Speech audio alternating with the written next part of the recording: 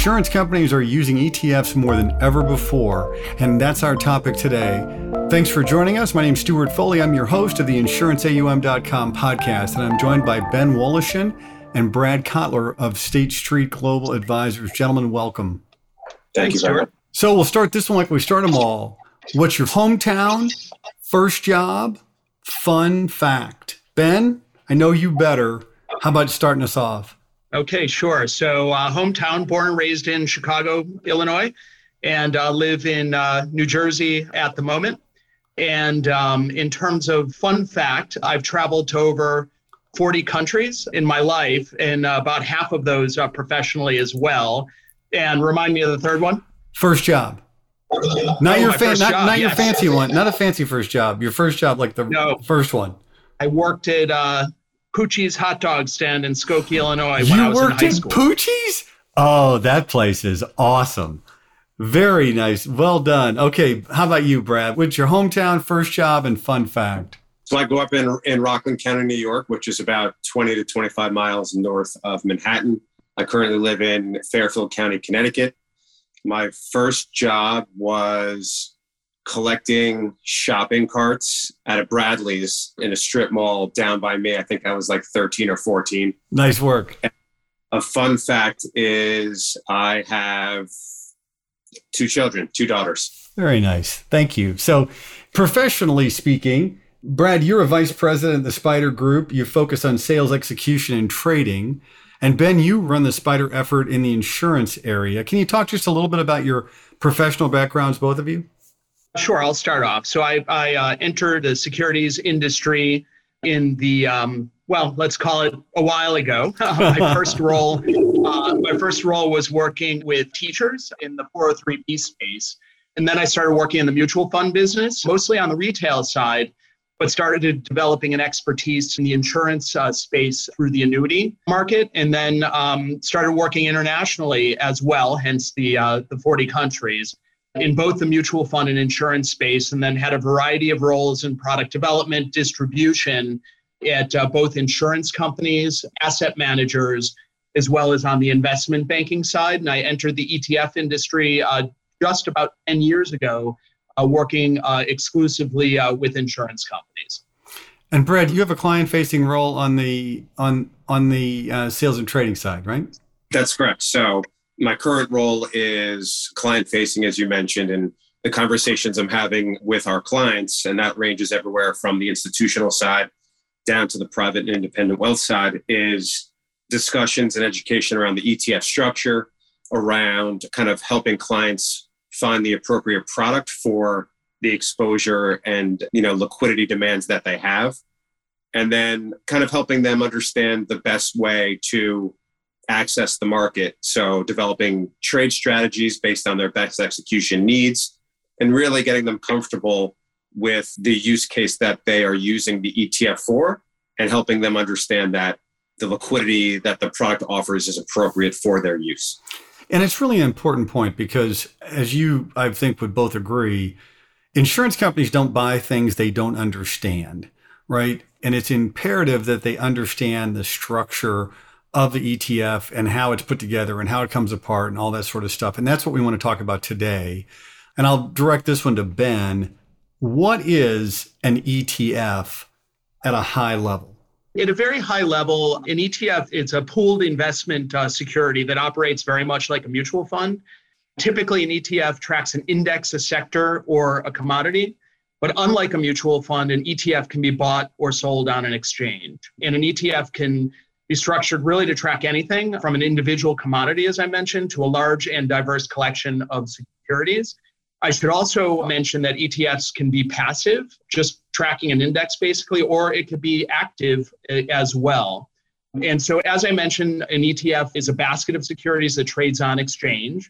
The ETF share prices fluctuate all day as the ETF is both bought and sold, which is different than a mutual fund, which strikes an NAV every day after the close. And then ETFs can really, I like to say, they can really allow an investor to invest in any vertical or horizontal slice of any market you could think of in the world. And then at the same time, ETFs, even though everything underneath them is sophisticated, and we have portfolio managers just like any active strategy or any other investment strategy.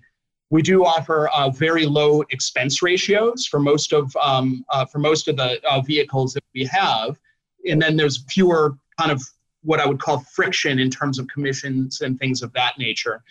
But at its base level, I really view an ETF as a technology that allows investors, and in this instance, professional investors at insurance companies, to access portions of markets where they either want to express a view or that they need to help match their assets and liabilities. But investors can range from the most sophisticated insurance CIOs to retail customers.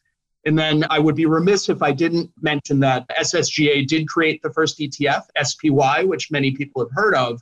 But in the ETF ecosystem, there's over 3,000 ETFs in the US, really representing trillions of dollars in assets under management. So it's grown up over a long period of time, but growing very, very rapidly. And we can get into adoption a little bit later in the insurance space, but definitely become a very key tool for professional investors in the way that they manage money. And you use the term, Ben, ecosystem, right? So, and I'll just direct this to Brad. Can you talk a little bit about the ETF ecosystem, how these things get put together, taken apart, and how they trade? Sure. So an ETF, and what makes it so unique and where a lot of the beneficial attributes come as far as investing goes, is the creation redemption mechanism. And so if you think about, compared to kind of a closed-end mutual fund, ETF shares, for the most part, can be created if there is buy-side demand and redeemed if there's sell-side demand, to keep the appropriate amount of shares outstanding for clients. So, just because there is a very large buyer of, you can talk about T-bills or investment-grade credit. Those are very large markets where there's underlying constituents that are available to be brought into ETFs in a diversified manner. So authorized participants, which issuers like State Street partner with, are constantly creating and redeeming shares based on buyers and sellers in the market, so that there isn't significant market impact or demand and supply imbalances for investors that are looking to invest or divest. So that's certainly is very appropriate and a very important way that the price of the ETF remains in line with the price of the underlying securities. So if your APs and market makers providing liquidity, and you have investors demanding that liquidity, and you also have a lot of different use cases that within, using an ETF that offer kind of enhanced liquidity. So you have this whole securities lending market. So investors can borrow shares for whatever purposes they need. You have the ability for investors to use total return swaps on ETFs, where ETFs would be the hedge for that total return swap for specific use cases and investor types that want the derivative format. There's investors that use ETFs to embed into other products. And this is typically used by, that's a use case used by the banks. So there's a lot of different investor types. Of course, you have your core kind of buy and hold. You have your more tactical trading counterparties. And then you have ETFs as a financial instrument, we call it, where use cases for the ETF that aren't necessarily buy and hold, but hedging and for derivative use. So all of this use kind of creates this turnover of product and enhances the liquidity, because so many people are using the ETF for different reasons at once. And that we typically see as increasing volumes available and collapsing bid-ask spread in ETF. And that's a big driver of why we often see ETFs bid-ask trading tighter than the underlying basket. Yeah, and that's what I was going to ask you is there a way to compare the liquidity of an ETF to the underlying basket? Are there generalities that you can state about, because liquidity is a topic that insurance companies care about a lot. And so could you just kind of address the liquidity side of things just for a moment? Yeah, absolutely. So if you think about a brand new ETF, has no holders, and it's just been launched, and you can use any asset class that you want. For an investor looking to buy that ETF, there isn't going to be really a lot of secondary market liquidity available, right? There's not someone selling shares that you can buy from them where you pair off at the exchange and collapse a bid-ask spread. So a new investor is going to access the market at the spreads of the basket, right? So that's kind of how it starts. And then once you've built up a holder base and there are many different investors, buying or selling that ETF all at once, but for different reasons, kind of what I mentioned before, then you start to see the bid-ask spread collapse because someone's willing to sell an ETF at a price where you're looking to buy it. Then you don't have to worry about what's happening with the bid-ask spread and the constituents of the basket, right? The implication is there isn't necessarily going to be new shares created or redeemed. It's just two investors meeting in an all-to-all market that can trade inside the spread of the basket. So that's really important. And that's why a lot of times people say an ETF's liquidity and bid-ask spread should be, at worst case, the bid-ask spread of the basket. But in most cases for these, developed products that have a strong liquidity profile, we see spreads significantly inside, and you could think about the high yield market and you could say, well, high yield trades at, let's say, 50 basis points wide for the conversation purposes. A lot of the most robust high yield ETFs trade a basis point wide. And that's because there are sellers and buyers transacting at the same time. And we don't necessarily have to care about where the holdings are and the cost to source those holdings, because you're just buying what somebody else is selling and you're agreeing at a point of centralized liquidity, which is the exchange. And so, we see remarkable upticks in reduction of transaction costs. That is one of the benefits of the structure and why clients tend to like ETFs over mutual funds. Yeah, it makes a lot of sense. I guess the other side of it, Ben, is to talk about insurance company use of ETFs. Our mutual friend Raghuv Ramachandran at S&P has written a paper every year on the use of insurance companies' use of ETFs, and the numbers keep getting bigger and bigger and bigger. And there's a lot of very solid reasons for that. But what can you talk to us about with regard to insurance company usage of ETFs in particular?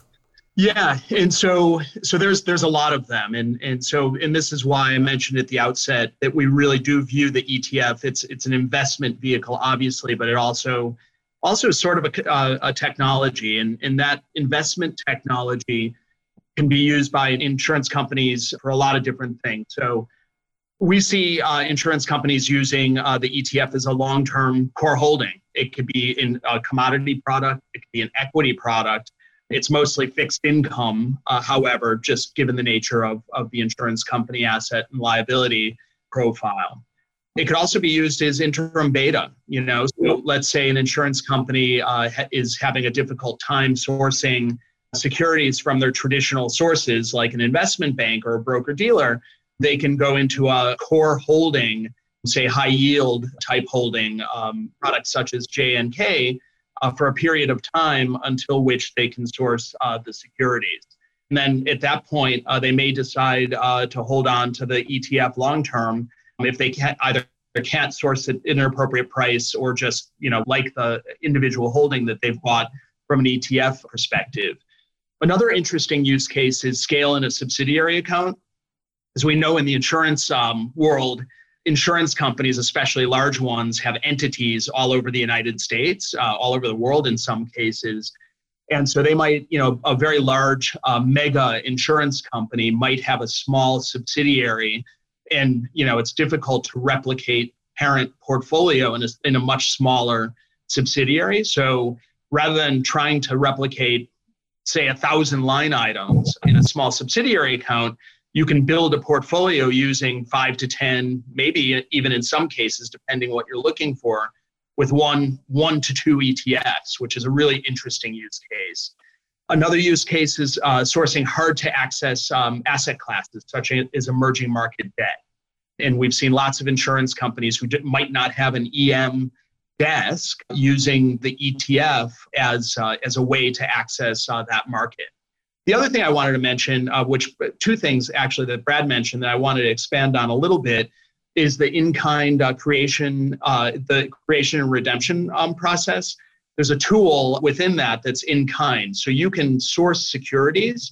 An ETF is really a wrapper, and you can actually crack that wrapper open and in some cases take delivery of the underlying securities. And so, as I mentioned, there may be some hard to source securities that an insurance company wants to own on their balance sheet or express a view. To the extent they can't source it, again, through traditional sources, they can use the ETF mechanism to do so. And the same thing actually works in reverse as well. So let's say an insurance company has a separate account, or they own a whole number of securities that, perhaps they can't get a mark on. They can call us, Brad, and his team, and we can see if those individual securities match up with a particular ETF. And if they do so, working through an AP, this is not something that's done directly through the ETF issuer, but working through an AP, it can actually deliver those securities to the AP and then take delivery of the ETF. And instead of having multiple line items, again, they can have one line item in the form of the ETF.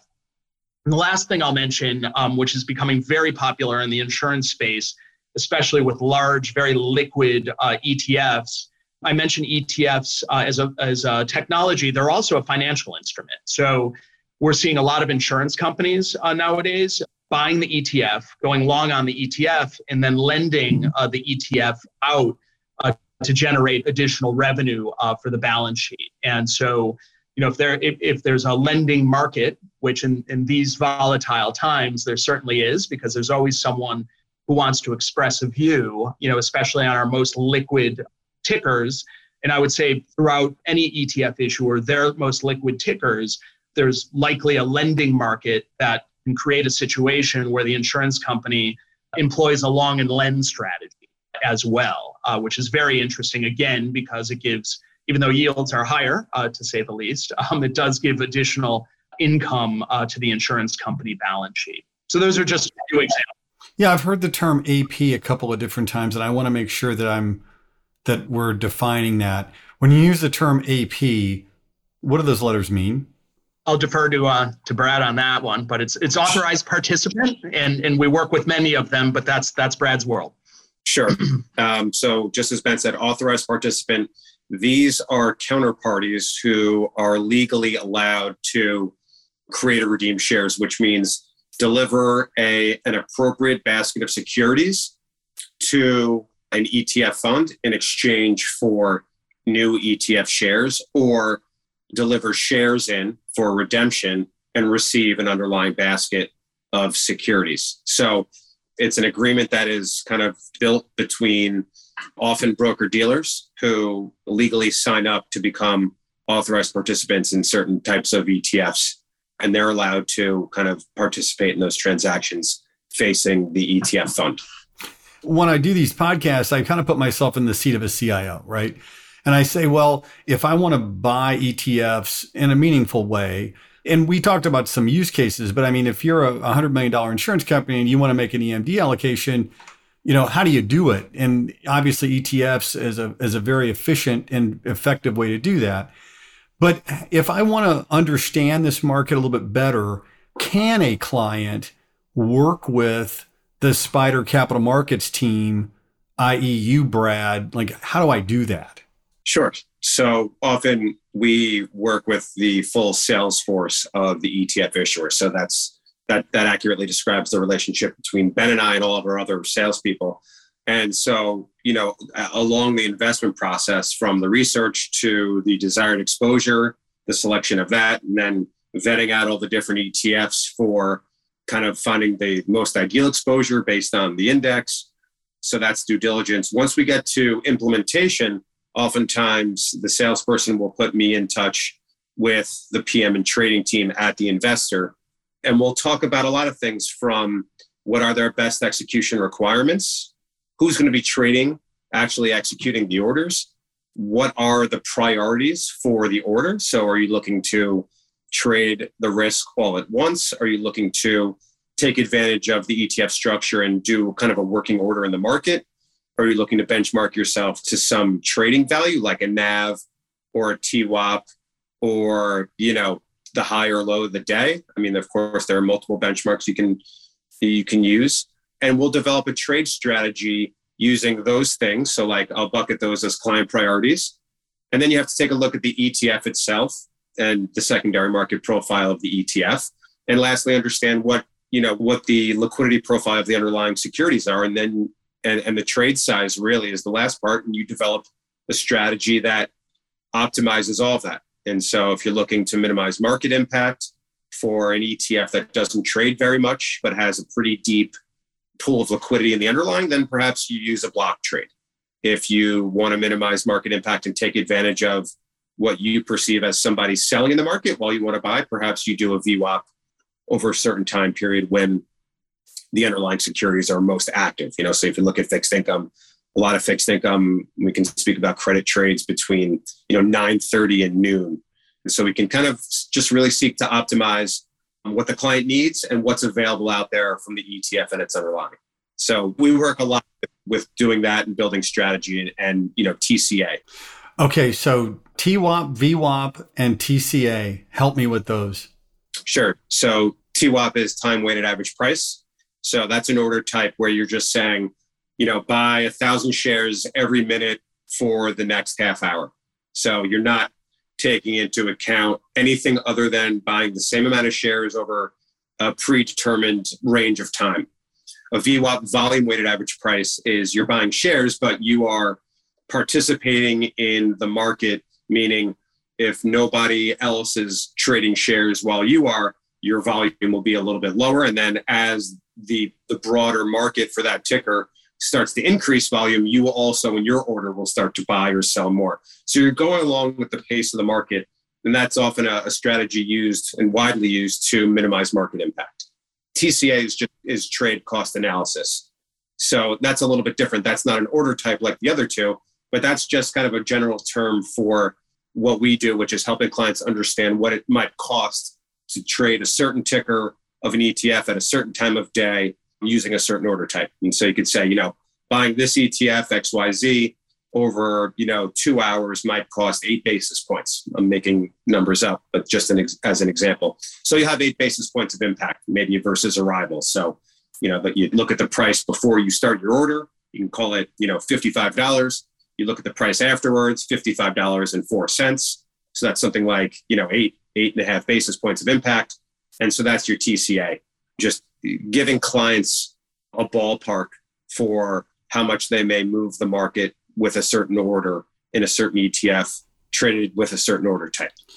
That's really helpful. I love doing podcasts because I learn a lot.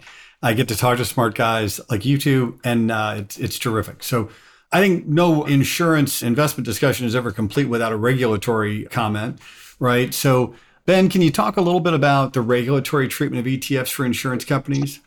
Sure. And you're absolutely right. So we can have all the, as an industry, have all the interesting exposures in the world.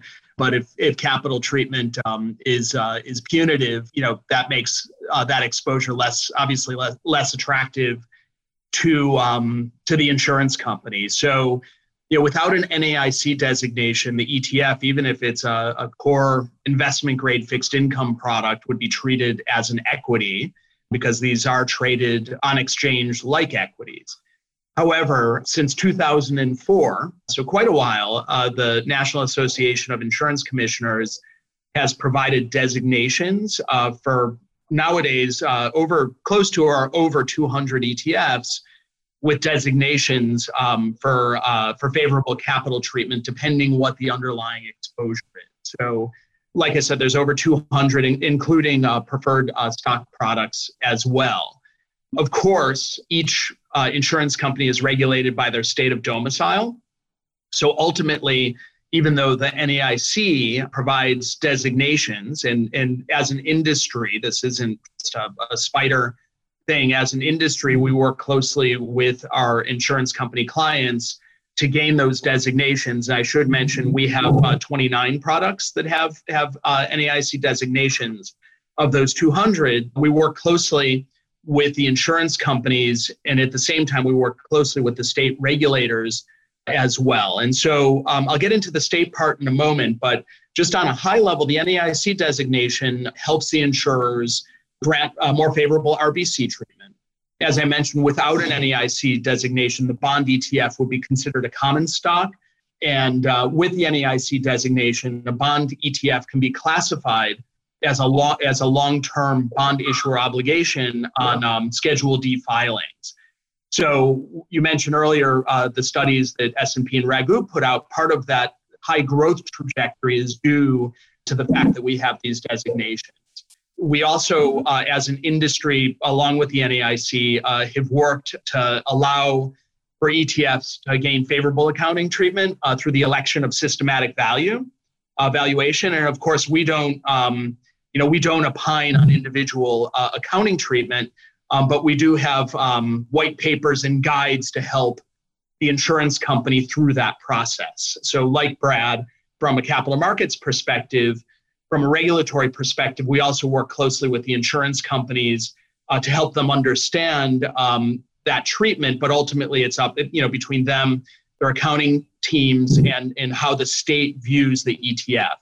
And on that note, with the state, as I mentioned, each individual state, they may or may not provide guidance to the insurance companies.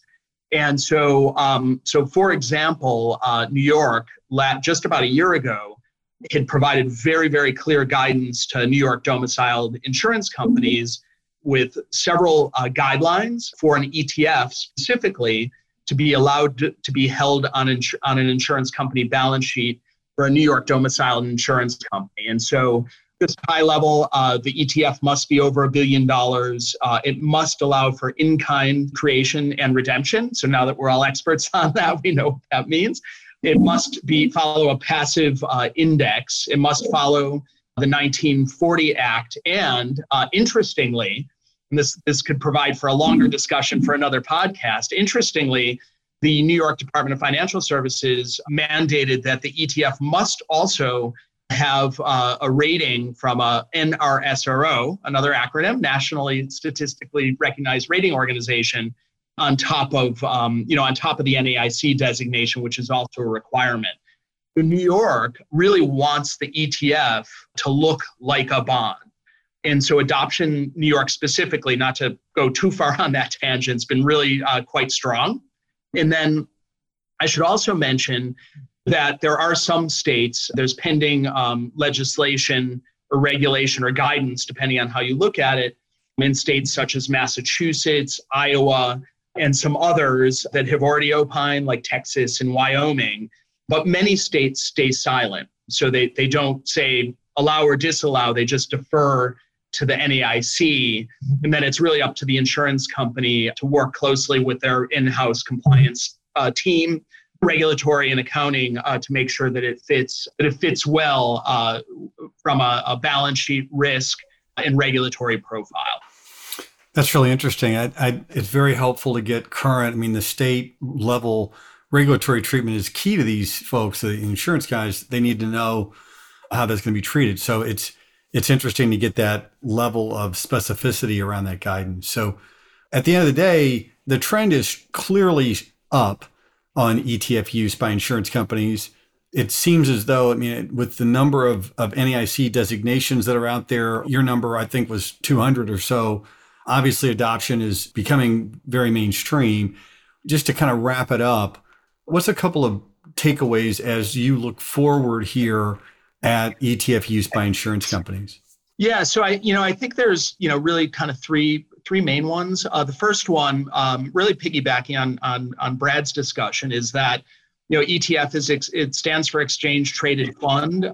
The T is traded, and that's probably the most important part of how clients transact. It's the only part, how they transact in these securities. So working with an ETF issuer that has a robust capital markets and client experience team is really critical. So, there may be 200 products with NAIC designations, but really kind of understanding and working closely with an issuer in that ecosystem is super important. And so, that can range from just direct contact, or Bloomberg chats, for example, are employed pretty extensively, and also really getting a handle on what I like to call pre-trade analytics and post-trade analytics to really understand, as Brad was mentioning, all the dynamics that go into working with the ETF. The second thing I would say is that even though last year in 2021, about $1.5 billion US were added to general account portfolios, that sounds relatively small, in terms of overall insurance assets. It's actually growing at a really rapid rate. And so in terms of holdings, it's about 45 billion and growing quite rapidly, and in double-digit growth over time. But I would say to the insurance company audience, there's not one particular asset class that I would suggest that makes sense. I would say all of them. So if you're looking for core fixed income, as I mentioned before, there's an ETF for that. If you're looking for interim beta, you can look at the ETF ecosystem, I'll say, to find what makes sense for you.